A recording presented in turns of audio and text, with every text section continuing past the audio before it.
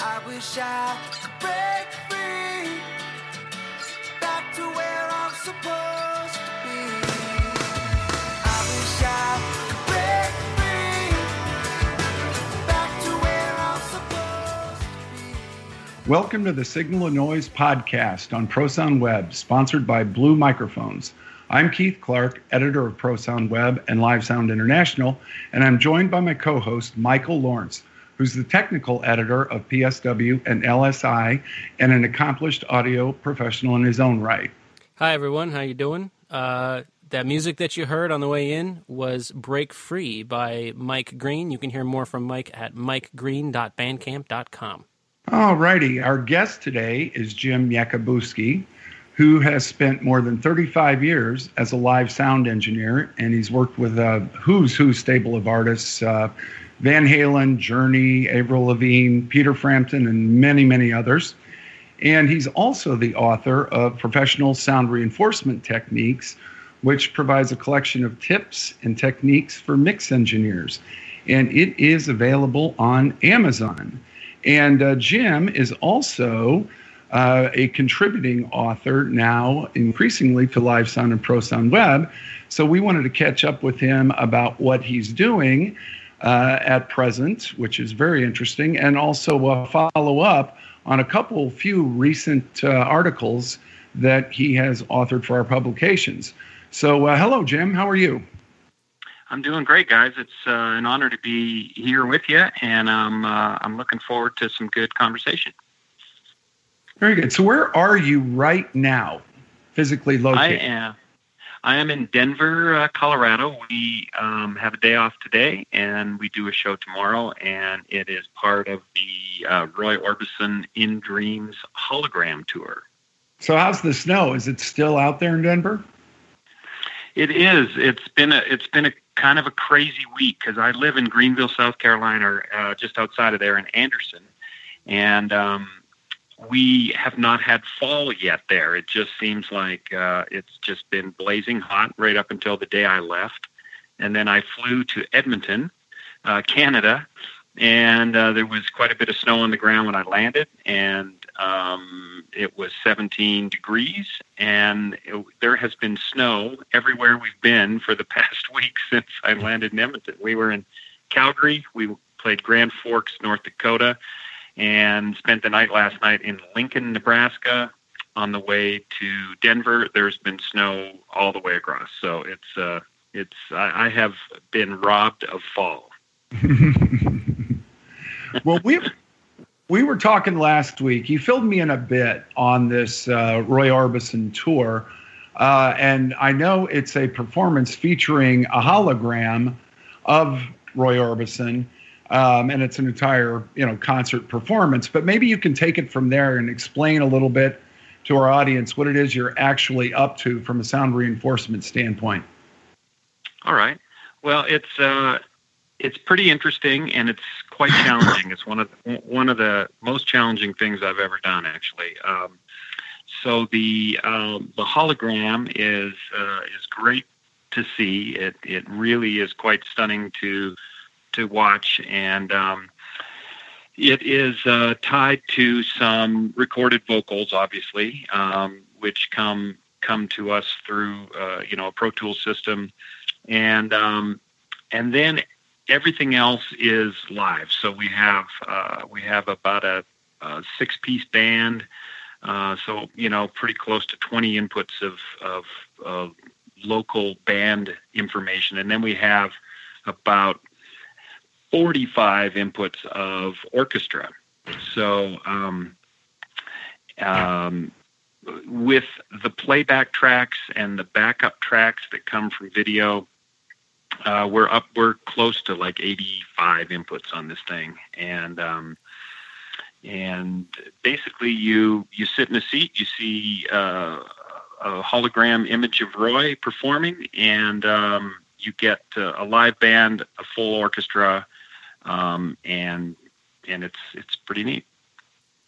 You know what I think is really interesting about that Jim, is that I think a lot of us have dealt with a live vocal over backing tracks, but this is really the opposite if you think about it, right? I mean, you've got a pre-recorded vocal. That seems like it would probably be pretty tricky to sort of get it to fit. Yeah, it is, and I would say that the toughest thing about it really is from a recording standpoint. You know, these tracks were recorded over decades, so some of them sound, you know, fantastically modern and crisp and clean and mastered, and some of the older ones sound a little rough around the edges, and some of them even have some effects printed to the track, so it's a little different. But overall, the folks who did the mastering of his vocal track did an amazing job, and aside from a little bit of tonal difference from song to song, it's pretty nice to work with. But yes, it does. It's tough to fit in with the live vocals because we do have two background singers, female background singers who sing with us, and so it does. It's a little tough to fit. But when you think about the fact of Roy's vocal was just so unique anyway. It's just such a big sound, and so people, when they see it along with the image and hear the vocals, it all makes sense. Yeah, that sounds really interesting. What a unique challenge, you know. And I also think the other thing that's striking to me that you know that you would be unique about this application is that yes, the tonal variance in the vocal. I think that's something that comes up a lot, but you know exactly what it's going to be now. It's the same thing every night. It's coming off playback, so you're not no one's changing their grip from night to night, or it's not it's not a room bleed thing. It's not he's not feeling well tonight. So it seems like once you kind of have a grip on throughout the show what's going on in terms of the changes, you could sort of anticipate that and get out in front of it either with programming or automation or whatever you're going to do and sort of kind of meet that head on, so to speak. Yeah, some of the normal challenges of mixing any vocal live, some of the things you mentioned, microphone technique and how someone's feeling and how far the PA is upstage compared to the, where does the singer walk out on the proscenium of the theater, or as a lot of shows have now, a 60-foot, walkway out in front of the PA into the house, that kind of thing. None of that is anything to have to worry about. The challenge is, shifting gears slightly, the challenge is that we are carrying a very accomplished conductor and a very accomplished drummer, and every other musician on the stage is picked up locally every day. Oh, wow. Yeah, so it's a big day. It starts at 10 o'clock with a rehearsal as far as the musician side of things go. So we load in usually around 8 o'clock, and we set up a rehearsal room somewhere other than on stage. So the first one at the Wiltern in L.A., we use the lobby. Some of these other venues, the Jubilee Auditoriums in Edmonton and Calgary, they had a great, orchestral rehearsal room. So we set up there. But basically, we set the whole, show up, drums, guitars, percussion, and all the chairs for the orchestra, and they do a rehearsal. And what we've got set up now is a little laptop and an Aviom system, and they get Click and Roy's vocal, the rhythm section, we call them, the rock band part of it. They get that, and then the orchestra follows the conductor. But so they rehearse for 2.5 hours, take an hour lunch break, and we move all the gear onto the stage and do a whole other sound check and rehearsal pretty much right up till doors, and then a show. So it's a pretty big day.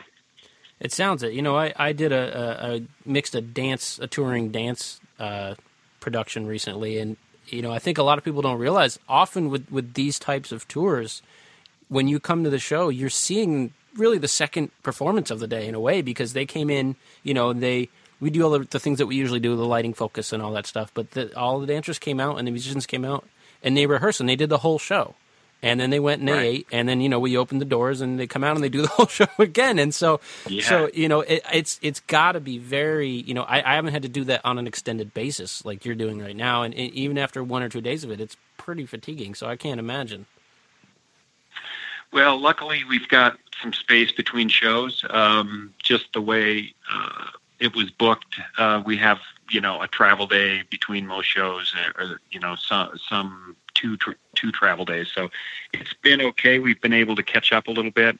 But we do have a couple like 4 in a rows and things like that coming up. And we should, we should be pretty pooped by the end of 4 in a row of doing that. But I got to tell you that the most challenging thing with all of it is just the variables. You start getting that many string players and brass players and a percussionist and guitar players and a bass player and a keyboard player. And you get all these people locally and they all play different and they all play with different intensity, their interpretation of they're all playing to sheet music. And it's like a living, breathing thing every day. I'm not quite sure what I'm going to get, even though we do a sound check and a rehearsal. It sounds a little bit different every day. You got a different room, a different PA, and a different orchestra and rhythm section. So it's been a really fun, challenging thing, and I've really enjoyed it so far. It's kind of pushed me a lot to sort of up my game. That does sound really neat, and a lot of the stuff I do is one-offs for colleges, that type of spring meltdown tours, where it's bands are coming in, and I work with them, and I may see them again, and I probably won't. So it's not that I'm pulling up a show file a lot of the time, and so I'm thinking about what you're saying, which is I don't really know what's going to come out of this guitar player's amp until he starts to play, and then it's sort of like, let's try to fit this in, and okay, let's hear what the bass sounds like, and by the second or third song, you're like, okay, I got it. I think I understand the sound they're making and the way they're expressing themselves musically and how that fits in a larger mix. But to try to navigate that every night within the playback, I think would be very interesting. So that's really cool. I'm glad you're having a good time with it, Jim. Yeah, I really am. It's a great show if you get a chance to come and see it. The orchestration, the arrangements of the music is really beautiful. So if you like his music, there's some good rock edge at times, and then some really nice sweeping string arrangements and things going on. So it's a nice show to see, and it's not a really super long show. And so we actually have. You had mentioned in my bio there that I did some work with Peter Frampton. So the last couple summers, I've been working with Peter, and our production manager, John, he ended up going to be a part of Bass Hologram, who are the producers of this show. And so we were looking for an opening act to just kind of, warm up the night. And we have worked with Peter's son, Julian Frampton, before on Peter's acoustic tour. He's had his son Julian out being the opener on that. So we've got him again on this thing. So he comes out and does about a half hour of acoustic and vocals, and so it's a nice show. It's about the right length, and I think the attendees are really enjoying it. So, Jim, we'd really like to get to this article that you've written, your retro mixing article, in just a minute. But something I really want to get your 2 cents on is, a lot of people ask me, it seems tricky because the artist can never see their own show live, and, a recording doesn't really sound like the show sounded. So the artist is really trusting you in the room to deliver their sound. And a lot of people say, well, is the artist, are they very demanding about what they want, or do they just say, well, make me sound good? And I found it really varies. And so I was, what's the split for you out of the artists that you've worked with, a lot of, very well-known, accomplished pop artists and rock artists? How many of them are saying, we trust you, just make us sound good? And how many are right there saying, can we tweak a little bit of this? And what's their feedback like? I find that interesting. Yeah, it is quite quite a split, I would say. Some artists really do just sort of hand you the keys to the car and say, it's all you, go for it. And then others will ask for, a stereo mix of the show off the console with maybe a little audience mics or something, or they'll, want to come out front and listen a little bit to the multi-track playback, where that's the closest representation you're going to get using a virtual sound check. But not often. I really haven't found that last instance to happen very much. In one case, I actually had to convince the band to come out front and listen to the playback. And it was really strange. It was just because we had designed the PA around being extremely clean and controlled on stage. We used, a cardioid flown subarray and all the stuff to try to clean up the stage, because the band had a little trouble on the previous tour with another PA of just too much low end rolling around on the stage. So they sort of said, when we go on this tour, would you try to design the PA around being, super clean? And so I did that, and I apparently took it a little too far, because it was they had gone from some live drums to using, packing peanuts of stuff in the drums and triggered sounds, and it was just really sort of sterile on stage, and they didn't believe that the PA sounded as big as it did. So had them come out one time and hit the space bar and play back, a couple songs off the top of the show, and they said, okay, we get it. This is all working the way we hoped it would. So, but yeah, I find most, a lot of artists are smart enough. The ones I work with anyway, I work with a lot of sort of, artists that are a little bit older, and they seem to understand that, a board tape doesn't quite do it. And, if their best friend is a guitar player and they go out front, they might not think there's not enough guitar in the mix, and the drummer friend thinks there's not enough drums in the mix, so right. They kind of usually have a couple friends who they trust to say, yeah, things are balanced nicely. And so I found I haven't been pressured too much in the last 10 years or so about questions about the mix and that kind of stuff. So let's get to your article. Retro Mixing and the 10-Channel Challenge, I believe, is the title of it. Yep. Keith, you're welcome to correct me on that. Yeah. No, that's it. That's the title, and it will be featured in the upcoming, in other words, November issue of Live Sound International. And for our audience out there, I've already posted it on ProSound Web. So if you're on the podcast page, you will see a link to this article. So you can just click on over and read it, either while we're talking here or, of course, afterward or whenever you like. Or, hey, if you like to wait and the suspense of it all, wait for November issue of Live Sound International.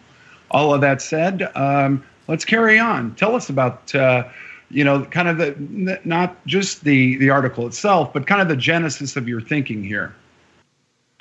Yeah. Yeah, this came from an educational process that I used with some students that I had when I worked with a church in South Carolina, and their students had been taught mostly by one gentleman who had been there since the start of the church, who was a very good mixer, and but he enjoyed using a fair, let's call it a fair amount of plugins. He liked to use some some complicated routing and some this plugin will do this, and this will do this, and this will do this, and now we got 4 plugins on one channel, and he sort of taught them as they came from being volunteers up to being an engineer on their own at a new campus that had been launched, and they'd sort of only learned one way. And honestly, overall, all of the church campuses, they had a very consistent sound that they sort of called their own, and it really did sound like a big rock concert mix at your Sunday church service. And so what they were doing worked great. And so when I was brought in, I just thought, well, a lot of these guys have never sort of just had the Audio 101 class, which is, how did we do it back when there was nothing but analog consoles and, insertable compressors and gates and EQs and stuff like that. So I tried to kind of take a bit of time when I would work with each guy individually or a few of them at a time and just sort of strip it down and try to get some of their techniques back to basic. Let's wipe out, look at a vocal mic and let's take off all the plugins and let's just bring it up in the PA and use 3 simple tools: the gain knob, the high pass filter, and the fader, basically. And we stayed away even from using EQ, any light compression, any of that kind of stuff. It was just, let's just see what this vocal sounds like if you bring it up in the PA and you roll a high pass filter up on it. So that's how it started. And the 10 channel challenge was sort of evolved out of, let's just see how good we can make this church band sound with just 10 channels. Pick your 10. You can use kick, snare, hat, 1 guitar mic from each guy, bass, some keyboards, and a vocal. And you got 10 channels. You can't use any EQ, compression, gating. All you got is a gain knob, high pass filter, and a fader, and see what you can do. And it was really enlightening to see how great we could make the recording. We would do multi-track virtual soundcheck playback of the band's performances, and these guys would mix away with 10 channels, and it was really cool. And I think it opened their eyes to maybe not for the rest of their mixing lives, not using a lot of plugins and over EQing things, but it showed them how good of a mix they could put together by just doing it in a very simple way. There's a couple of things that are really relevant for me personally. Number one is this concept of, putting salt on the meal before you taste it, which I've been guilty of, countless times.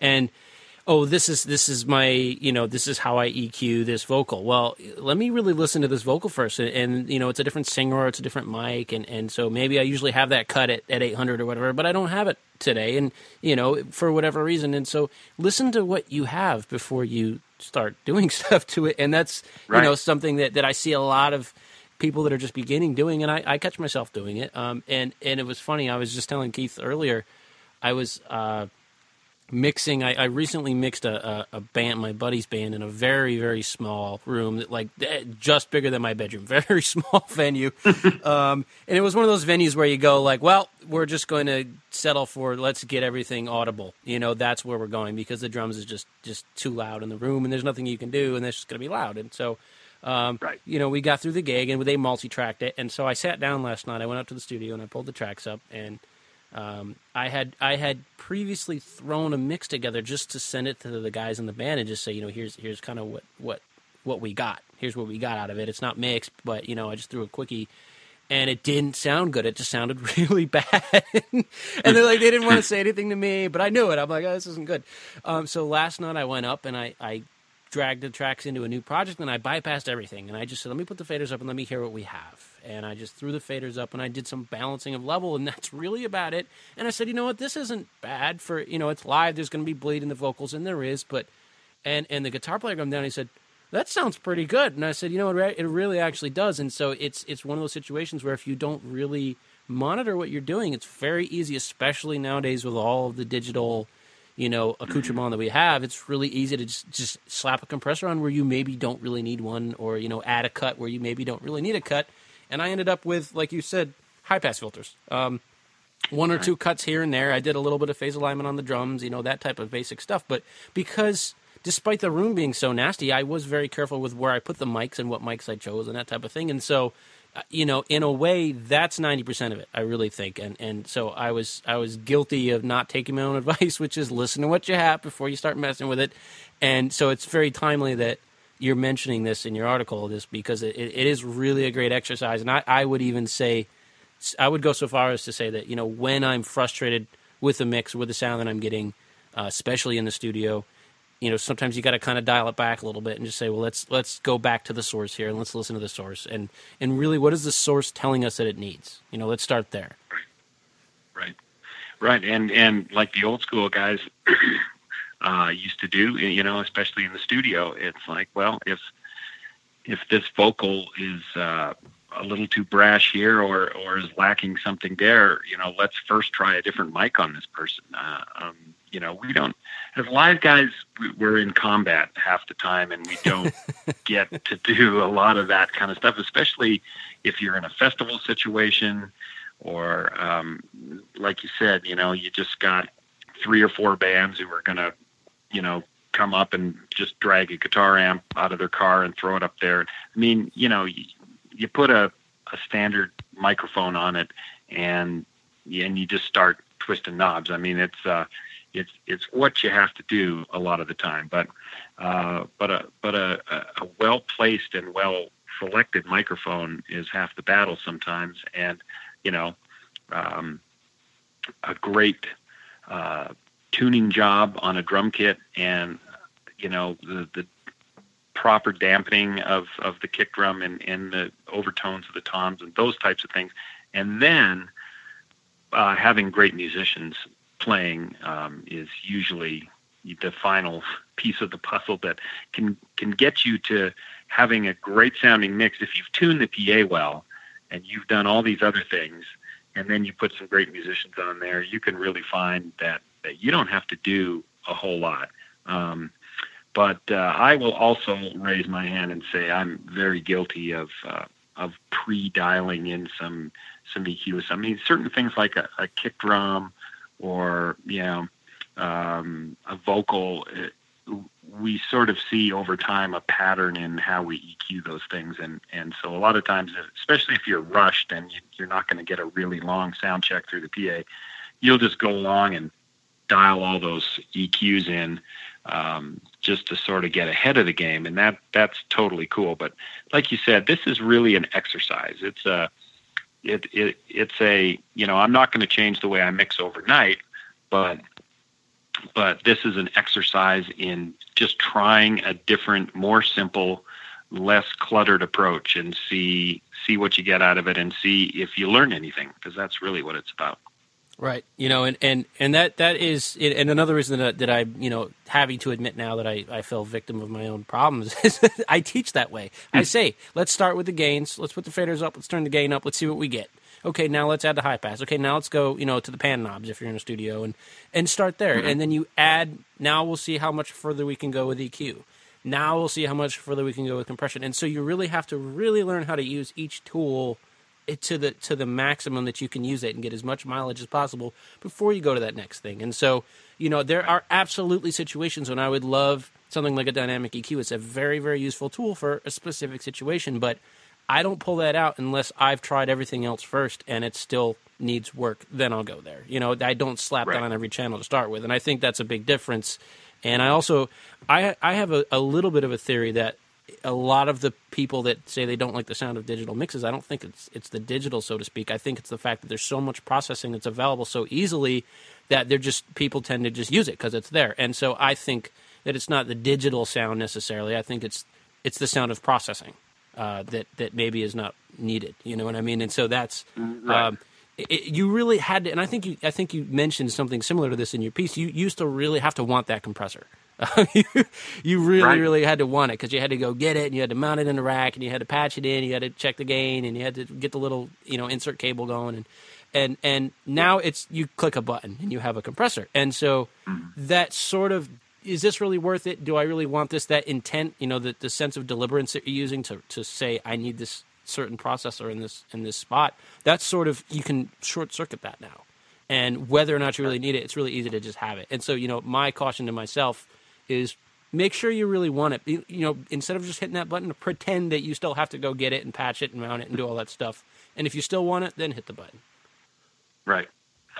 Right, and a lot of this isn't just something that is relative to digital world. I remember some situations where, you know, friends of mine or you know, we'd be on a tour and the opening act, you know, front of house engineer would be really struggling with the vocal or something. I just can't get the vocal to pop, you know, and sit on top of the whole mix. And, you know, would you be so kind as to just kind of have a look at what I'm doing and see what you think? And I would say that the one trick that works almost every time to help someone who's having that problem is bypass on all the plugins or the inserts. And again, same thing, you know, flatten the EQ, turn it up, get the high pass to a nice frequency where you're getting rid of some low end junk, and just turn it up, and it usually will sit on top of the mix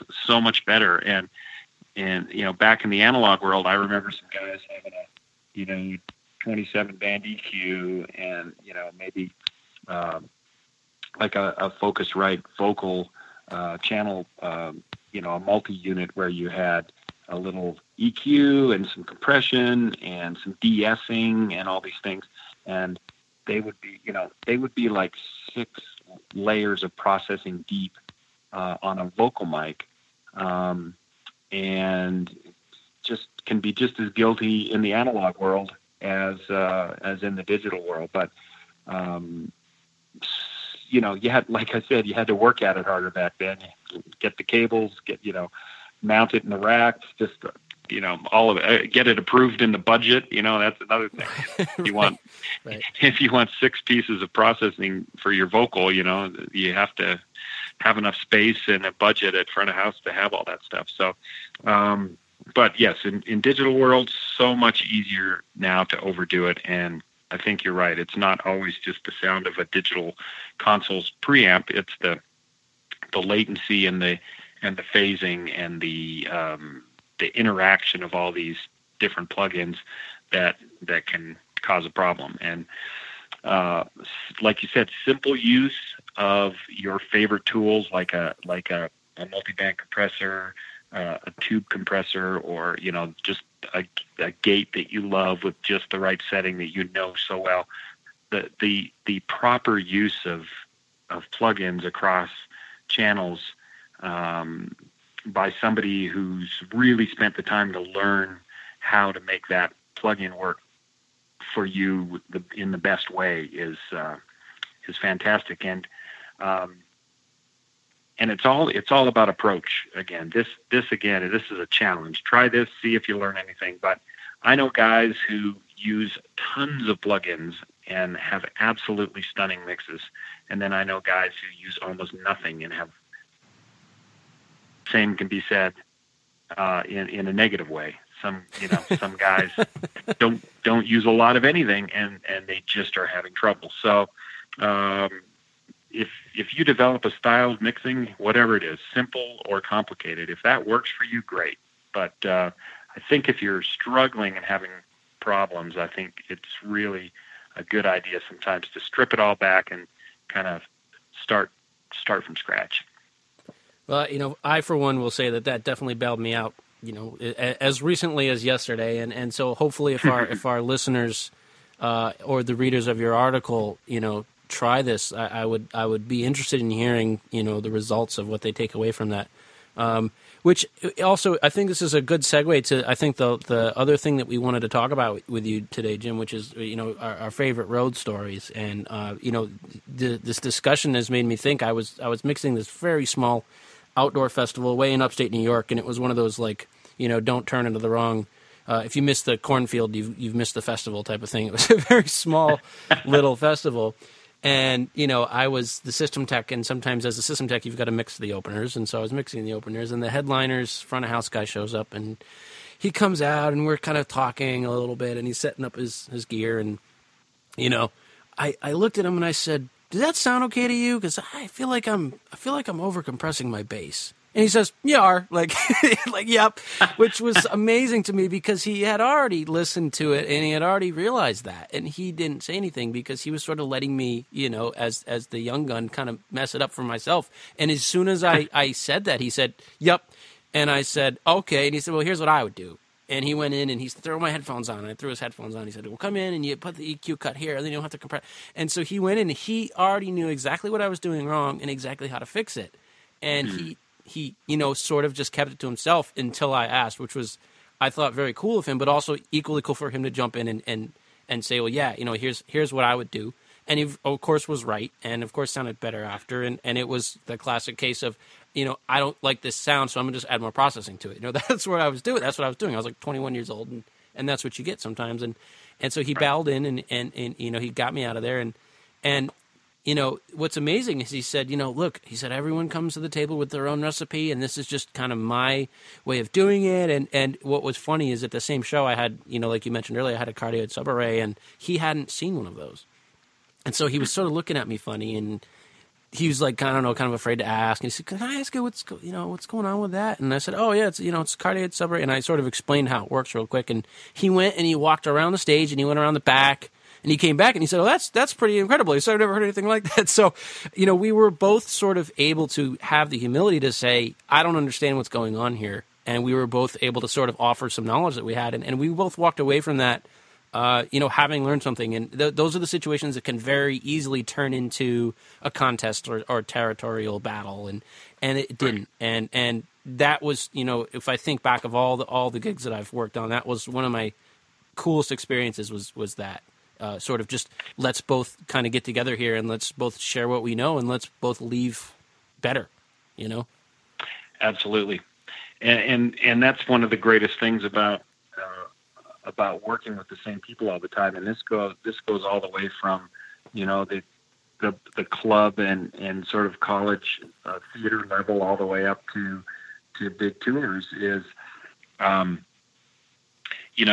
you tend to get to know the people that are in your circle. So on a big tour, it may go 4, 5, 6 months, and you may be the opening act audio engineer or the the headliner, but you're working side by side with this person every day. And everyone I've ever worked with, who I've worked with for any length of time, I always take stuff away. I can almost say that daily I take something away from watching them work, and a slightly different approach to something, different system engineers, the way they tune PAs, and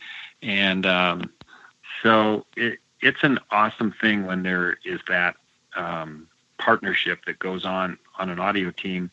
And, on a big festival, if it's, if there's 3 or 4 bands, on a big festival, 5, 6 bands, you can kind of walk out front and listen to everyone's mix and just kind of stand back and look over their shoulder and see what they're doing. And there's always something to be learned. And like you said, there's no right way. Everyone has their recipe. They all have their way.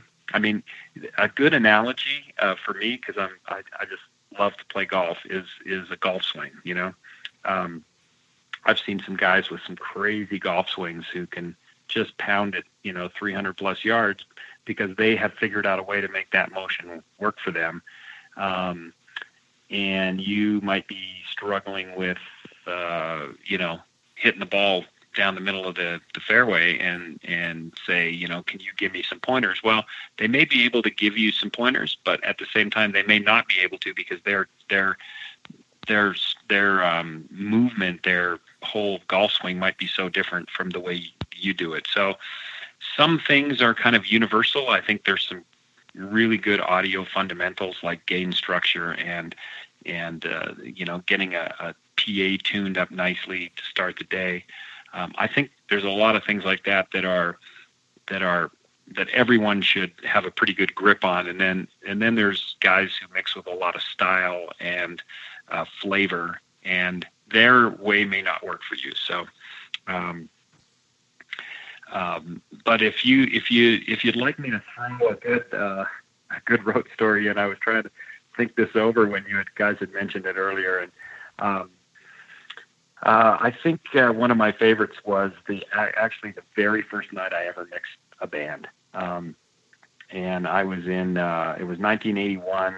I was living in Vancouver, Canada, and I was taking recording school at Columbia School of Broadcasting up there in Vancouver, and I had every intention to be a recording engineer. So didn't really have much of a thought of ever being a live sound guy, but a buddy of mine got a job with a band as a singer, and they were getting ready to go on tour. I had another job at a grocery store, and they just kind of said, hey, you're going to audio school. We're all kind of inexperienced, musicians. If we can get a tour together, would you want to come out and do sound for us? So that was how I diverted my path to live sound. But so a few things that you don't learn necessarily in recording school that are very valuable in live sound.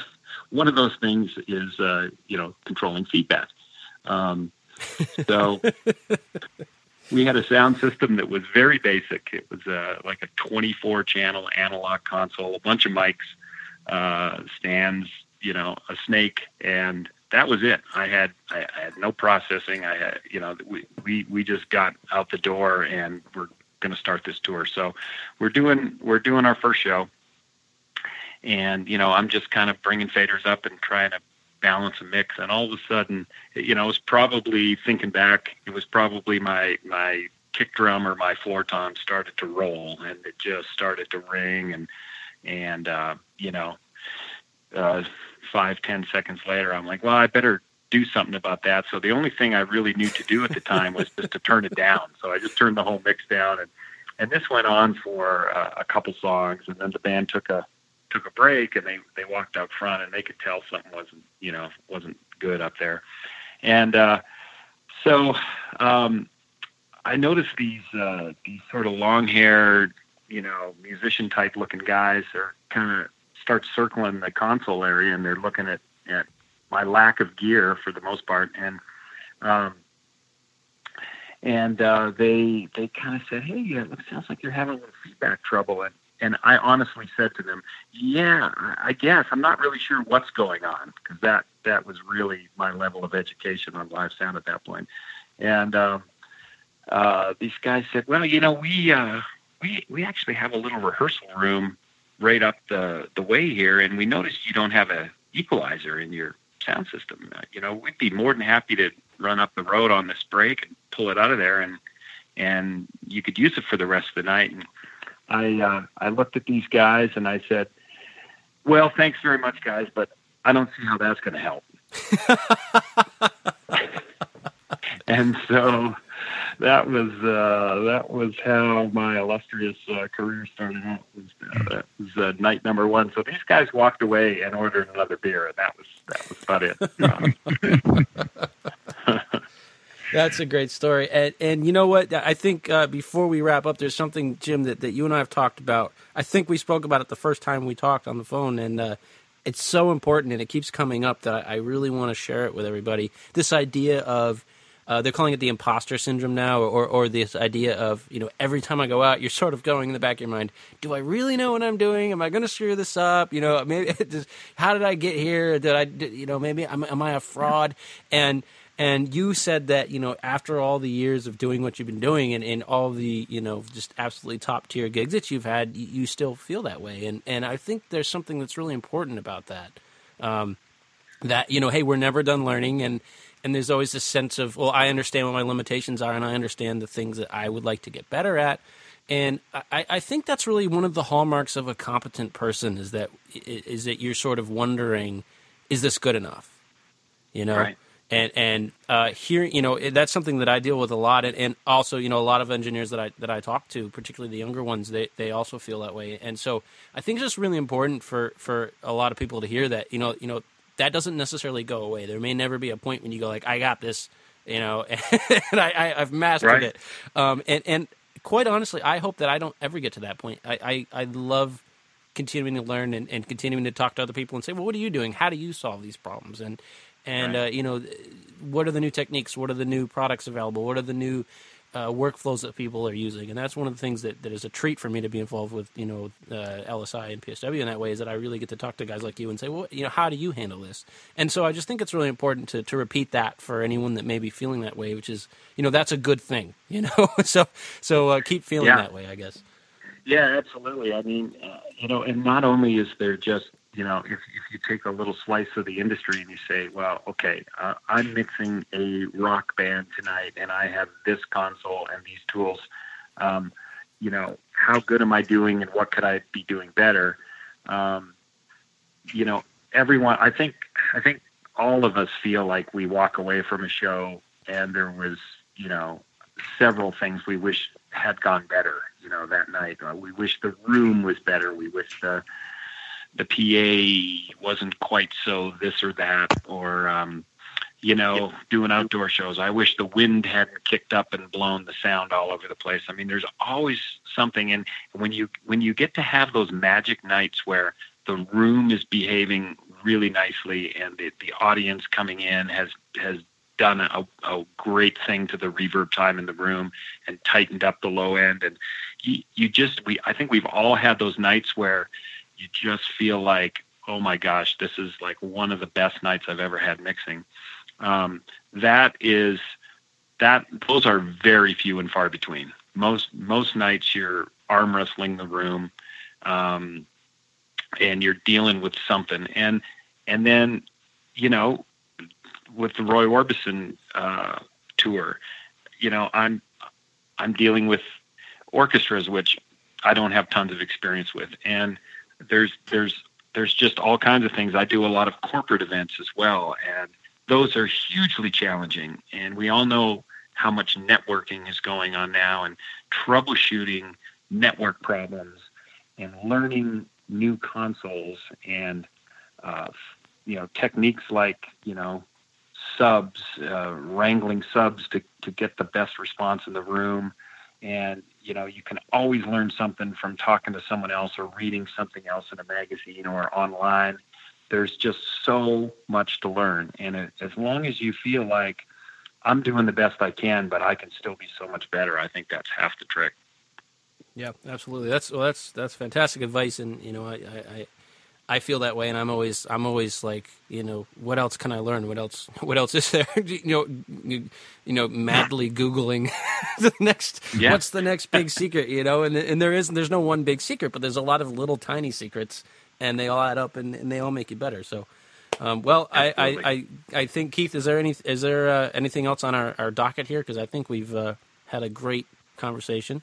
Yeah, absolutely. No, just a big thanks to Jim, both for his time here and all the information and acumen he shared, and also for the great contributions that just keep on coming to Live Sound International and Pro Sound Web. And I've posted a link, by the way, here on the podcast page to the itinerary for the Roy Orbison show. So if you're interested, check it out. And if it's coming to your area, be sure to go check it out. Stop by and say hello to Jim. I'm sure he'd be happy to see you. So, Jim, thank you so much for everything. We really appreciate it. Yep, absolutely. Thank you, Jim. Absolutely, my pleasure. It's been really fun, and I've really enjoyed contributing in Live Sound International. It's been I've been a reader forever, so getting to write some stuff is just such a thrill, and I hope you guys like the stuff, and I hope to keep just putting stuff in there that helps. Education for me it's just absolutely my passion, is to pass on a little bit of what I know that I've learned from other guys who've been willing to do the same. So great magazines and great online forums, and like you said, instructional videos that you can dive into. Just keep doing it, keep learning, and we'll all get better. And one of these days we might find a way to mix a perfect show, and it's not the easiest thing to do by any means. All righty, Jim. Well, thank you, and thanks to our audience, and also thanks to our sponsor, Blue Microphones. We'll be back with another Signal to Noise podcast very, very soon. So stay tuned, as they say. Take care, everyone. Bye-bye.